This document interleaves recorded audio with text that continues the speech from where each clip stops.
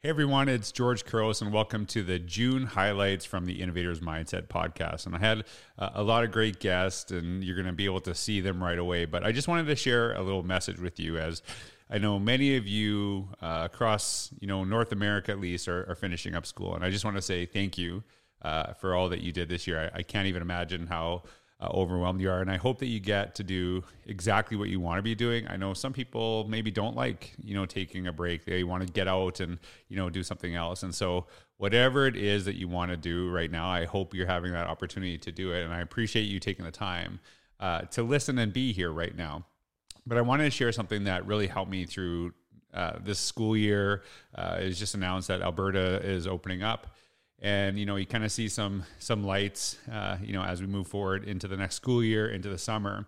But I read a post by Patrick Larkin in March of 2020, and he shared this gratitude challenge. And what he shared was this: is find one thing each day that you're grateful for that would not have been possible if we were not in these unique circumstances. Parents, ask your children to do the same. Share these with one another each evening. Let's try to take focus away from all the things we can't control on focus what we can one another. And that post, when I first read it, I was kind of like thrown off a little bit, because I said, this is like a really hard time. How can we focus on being grateful? But then it really helped me to actually do the exercise that Patrick shared, because it made me focus less on myself and how can I help others. And one of the ways I wanted to help others was to have all these great guests and hopefully expose more people to the people that follow me and to connect with me. And I feel so blessed that I've been able to talk to all these people and connect and share. But I also want to share this gratitude that I have for you for taking the time to listen. Educators are so incredibly busy, and how honored I am that anyone is taking time to listen to this, to watch this right now. And I just want to say thank you for all that you do. And finding gratitude in those things that I do each day has really helped me kind of get through this, hopefully grow a little bit, not only professionally, but personally. And I don't think I could have done that without connecting with so many of you over this last year or so. And I look forward to continuing this podcast when there's not a pandemic happening, and we're creating that new and better normal together. So I just wanted to say thank you for all you do. Thank you for being here today and taking that time to listen. I hope you have exactly that time today doing what you want to do. And so welcome back to the highlights from the Innovators Mind podcast, June 2021.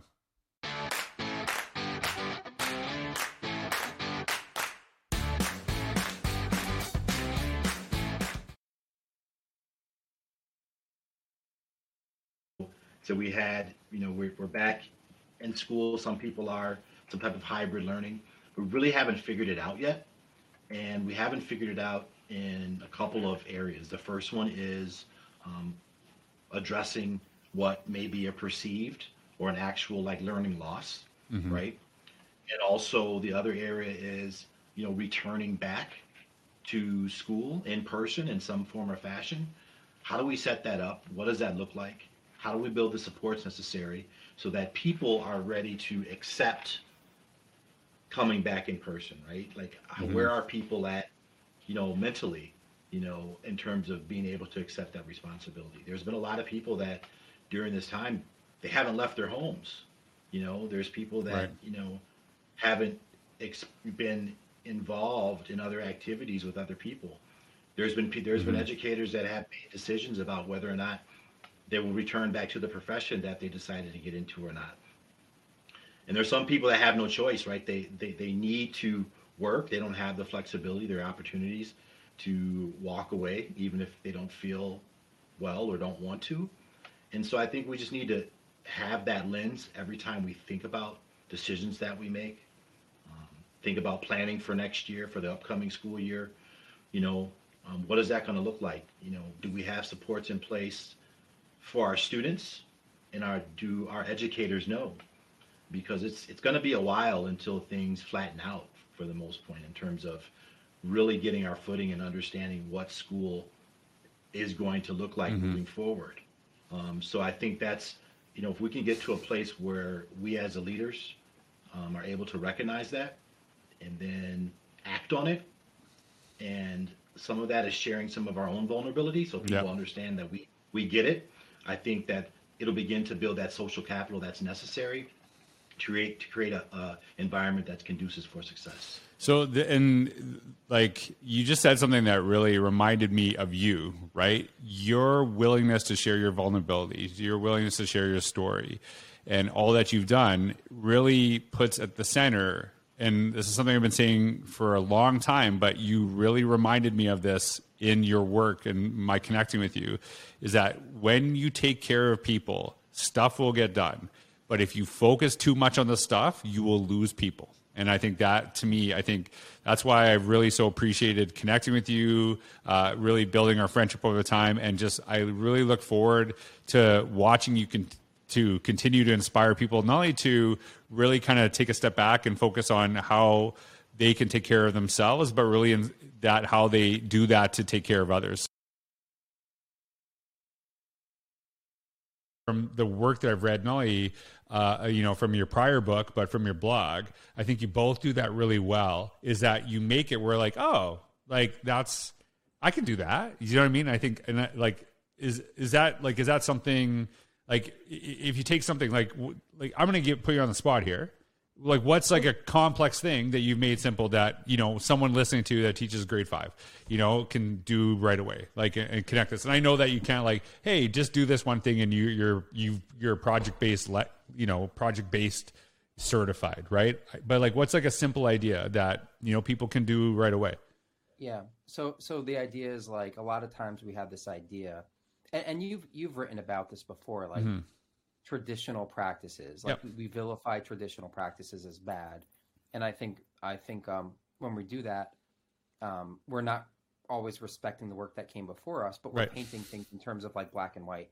So a lot of times we do that with more progressive practices. Either you're doing like project-based learning, genius hour, design thinking, or you're doing something else which isn't as good, right? So it's this whole idea where a lot of times with inquiry-based learning and project-based learning, and I know we started out this way, we would look at that and say, this is wonderful. Our kids need to be learning through investigation and exploration. And anybody who's doing direct instruction, like that's terrible, right? Like there's no place for that. And of course, like the answer lies somewhere in between, because it's not about us trying to be progressive. It's about the needs of our students, right? So this whole idea of how might you infuse direct instruction into project-based learning? So to boil that down into something that you could easily wrap your head around, we categorize direct instruction during project-based learning into 3 different categories: proactive, reactive, and learning detours. And proactive is like, the majority of your kids are going to need this. So you're going to teach it ahead of time before the project itself, or right before they're going to need it within the context of the project. Reactive is like, oh my gosh, like as I'm teaching this project, I have found that the majority of my students now need to learn this concept or skill or whatever it might be. So now I'm going to teach it, whether it's one-on-one, whether it's in small groups, or whether it's class-wide. And then learning detours is basically when students take their project in different directions based on maybe their passions or interests or any phenomenon that they might bump into during the project. So what I'm going to do is I'm going to make the space, I'm going to give space to my students so they could explore those passions and interests and phenomenon, rather than saying to them, no, sorry, that's not what we're doing. No time and place for that. So it's also like, I'll take it in the other direction. Like you said, sometimes we can make it complex. And one of the things I've learned is that like, there's a difference between making something simple and then also like simplifying it, which is like dumbing it down. Right. So you could take it in both directions. So we're also making sure that as we're communicating something like this, somebody with deep knowledge of PBL hopefully won't be like, well, that's not true. Or you're taking something that really is important and that's not right. Or that doesn't work. So I think it could go in like both directions, but there's an example right there that we often use, and it's in the book as well. So when like someone listening to this, and Aaron, I'll ask you this question. Someone listening to this, they hear project-based learning and they say, oh, this is like a fad, right? Like this is like the cool thing now. This is going to be for whatever. And then we're either going to do something totally different, or we're going to call it something else but it's really kind of project-based learning, but like with a little tweak, you know, like how is this not just like a thing that we're doing now? And how is this like something, you know, like everything I think evolves over time, right? Like I think the way that we look at relationships with our students always been important, but the way that we connect with our students, especially people going in virtual spaces, how we connect online, those things evolve and we change them, but it's always the constant is relationships are important. So like, how do you see this as a constant, you know, 10, 20, 30 years from now? How do you look at that, you know, with project-based learning? Sure. So Ross is going to be super jealous because this is one of his favorite things to explain. So feel free to jump in if you think I'm not doing it justice. But essentially, like, project-based learning, it is a thing, right? Like we've now put a label on project-based learning, but what it is a series of best practices that have been put together in a context, like in contexts. Right. So it's the concept of all like these best practices. So providing direct instruction in small chunks within the context of your project. Right. It is ensuring that there's collaboration. It is ensuring that kids are getting feedback. So all of these things that should exist in any class, because we know that they're what's good for kids, are all part of project-based learning. And it's just how you put them together. So they do have staying power. And I would also point to the fact that project-based learning was actually a term that was coined in the late 70s. So it's already been around for a while. I don't think I think it's past its fad phase. Right. Just what's best. I call that marinating. You need some time to marinate. Yeah. Don't be so quick to throw the meat on the grill. You got to let it marinate first. You got to actually think about it. You got to take in the information, make sure you really understand what it is, and then do a little fact checking. I think with social media, especially, like the reaction for people to just quickly post or comment. Right. You know, very few people feel in the long run like, I'm really glad I posted that comment. Most of the time, you're like, I wish I would have, like, you know, like I didn't know that was a big scam when I posted or when I shared it. I'm like, probably take some time and just don't have a quick rush to judgment. One of the things that Katie and I talked about is just the initiative overload in education. There's so much thrown at teachers. And wouldn't it be nice if they had frameworks that will be helpful for the life of their career, and also frameworks that help them to navigate what is an evolving educational landscape, right? So sure, the pandemic was awful. It had this big disruption on education, but there's no guarantees we couldn't end up in a similar situation in 6 months and a year. And so as Katie and I worked together, it was like, here are these principles and kind of tenets of universal design that are so important, but they can be a little daunting to implement generally. And then also as teachers are kind of navigating this very fluid situation where they're online, they're in class, they're a blend of the two. So how do we help them understand how to take these universal design principles and these tenets and actualize them using these different models, which from my perspective, and it was so exciting working with Katie, because I'm all about that teacher realizing that our value isn't in our subject area expertise. It's not us at the front of a physical or virtual room. It's us connecting with learners. It is that human side of teaching that is so critical, and we need to lean on these models in order to have more opportunities to connect with individual learners, small groups of learners, give them meaningful choices within the design and the facilitation of these learning experiences. So it was just this really beautiful complement of, you know, anybody who learns about universal design, I mean, can't argue with how valuable that is. I think it's just how do we implement it in a way that feels sustainable given all of the demands on teachers and this kind of changing landscape that we're in. Katie, what do you got to add to that? Yeah, and I think another thing too is that, you know, UDL at its core is, you know, right now people are designing learning experiences. Everyone is designing learning experiences, but we're not providing students with equally relevant or valuable opportunities to learn. And that is because the way that we're designing wasn't it's not flexible enough to meet the needs of everyone. So, are we looking for, I think that like there's this friction of talking about like, does this mean everyone's going to have the same exact outcomes? Right. No, because we know about human variability. And, there will always be people who are stronger at writing, and there'll always be people who are taller, and there'll always, there is variability, but we shouldn't be able to predict outcomes based on identity of students. Is that like, we want to give equal opportunities to access instruction that is rigorous, instruction that allows students to learn and share what they know. And then we'll have, equal opportunities, equal access will result in higher levels of learning. But I think that some people want to throw this out because it's like, oh, there's never going to be a time that every single student performs in the same exact way. Well, that is correct because we are not robots. And so I think that understanding variability and knowing that when students don't have really solid, rigorous opportunities to learn, it's often because it just simply is not flexible enough. And when we can name those barriers and we can say, you know what, like we can actually design these differently, then more students will learn. So one like really generic example is you could say I'm a strong reader. You could label me as a strong reader, but that is only when you give me text in English. And that is only when I'm wearing corrective lenses because I can't see without contact or glasses. Those just happen to be two things that are always provided to students.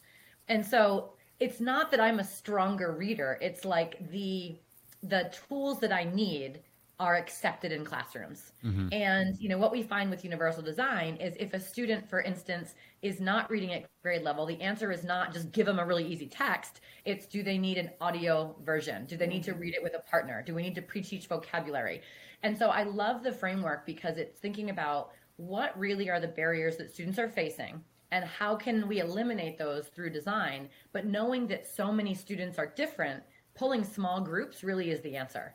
And we cannot give every kid what they need when we are meeting or facing 45 kids in a classroom because they don't all need a printed book in English, that they can see. So I think that if we want to meet the needs of all students, we need to leverage instructional design that is not only flexible enough for students to get what they need, but flexible enough to give us time with individual kids in small groups to build those relationships and help them to recognize these are the tools that you need to advocate for in your learning so you can be successful. When thinking about going to administration, I knew that Bayshore was the only place that I wanted to be an administrator in because of the way that you felt in the buildings. Everyone was pleasant. Everyone wanted to help you. And I wanted to keep that going as the school leader, where the culture that I cultivated was one where when someone walked through that front door, that they felt like they were already home, that they were already welcome, and that they were already a part of something, and that they mattered. Because all throughout my years, both, growing up as a kid and then teaching, I was in the shadows, whether I put myself there or whether I was made to sort of know my place. And I say that because I just finished reading the book Caste, which was amazing. And they talk about sort of the situations that make people feel like they need to be silent more than they need to speak. And more about recognizing that when people feel heard, they actually contribute more to the culture and environment because they then are empowered to do things, share things that at times they might have been silent about. And it's those different voices that I try to encourage and that I seek to make sure that I include. I try to amplify the voices of the quietest person in the room, because I recognize that once I do that and once I support them and once I encourage that they excel far beyond what they themselves even thought was possible. Well, so it's interesting, like, we you kind of joke a little bit about the photocopier thing, but there's something really big about that, right? And when you say about how it's like I want to be at a place where I feel appreciated, where it's not just you say it, the actions line up. And it's like saying, oh, like, we so appreciate teachers, like, they're the best, but we need you to kind of spend all your own money, and we need you to do this, and we're not going to like do these things, and so like, but we so appreciate you. And it's like, well, not really. Like, none of your actions are lining up with that. And I always talk about the difference that there is a really important, and it's like you exemplified the story, is that there's a difference between being valued and feeling valued. And when you did the photocopier thing, that was you feeling valued. And like, that's what I want to be. And I think when we get that feeling, we want to create that for others too, where they have this is going to be, I think this is just our school district, but this was such a subtle thing. It was just a little thing. And this might like throw off some people listening to this.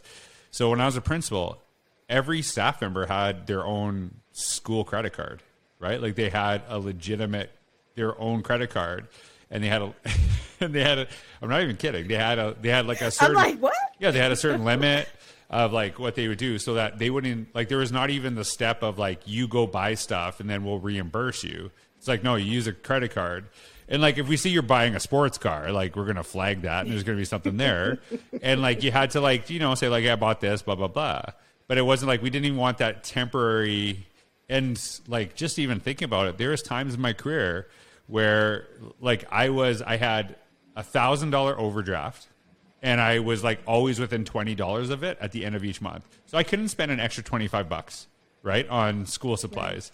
Right. And like, I remember that was something I really struggled with. And so that was never something that a teacher had to deal with. And we'd say like, hey, you got like an X amount of limit for the year, but if you need to go beyond it, just come and talk to me, and we'll like, wow. And so like little things like that make a difference. And I think a lot of people, when they actually see that, like when they actually, that little thing is something about making sure people feel appreciated.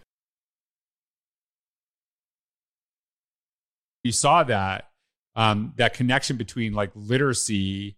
Did you find like the students were actually quite literate, but just, it was like not a context they were using in school? Like, what did that look like?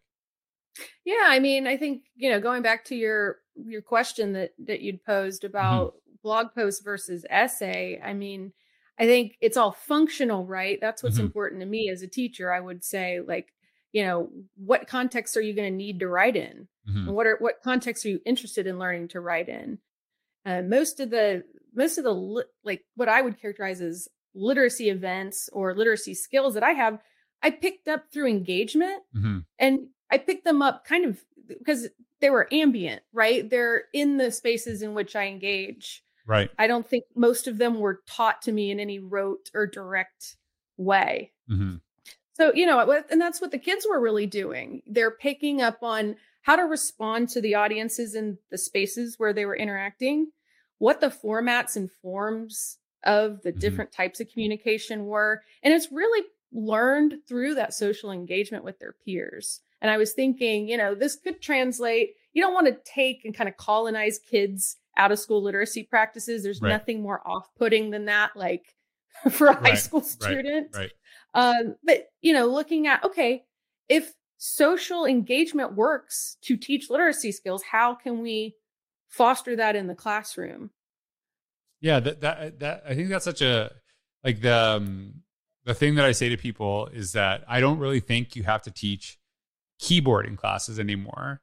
And it was, my kids don't type, blah, blah, blah. And I said, well, have you ever taught like a keyboarding class on a phone? And they're like, no. I said, but do you see how fast kids are? Because they actually care, right? Yes. And it's part of the context, it's part of the connection. So a lot of the reason behind that. Now, I don't have like, research on this or anything like that, but like, other than what I see with my eyes, kids can just fly through this stuff because they care what they're doing. But then, like the fox jump over the brown hat or whatever, that's not going to get kids excited about writing. And then they start like doing this on a computer or whatever. But when they text their friends, like being fast is a way to stay in the conversation. So I appreciate that you say that, because it is different context, right? Like how I write to a friend, write to my brother versus how I write a blog post versus write an email to someone I don't know. those are all different things. I know how to kind of switch in and out, but it's like a lot of the things that we teach in, a traditional, not a bad, but a traditional English class are really important in that facet. But there's also these other spaces too where kids connect. Don't live in a silo. I was, that working so hard as a first-year teacher, and coming out of college, you feel like, oh, I've got these ideas. I can do this myself. I know what I'm doing. And you just put your head down and I just put my head down and worked, and didn't take the time to connect with other staff or really seek the help that I definitely needed that help. You think after these methods classes, you are good to go. I had some wonderful student teaching experiences, but really when you are there all the time in a new district with different people around you, people wanted to support me, but I felt like I could do it all on my own, and I really couldn't.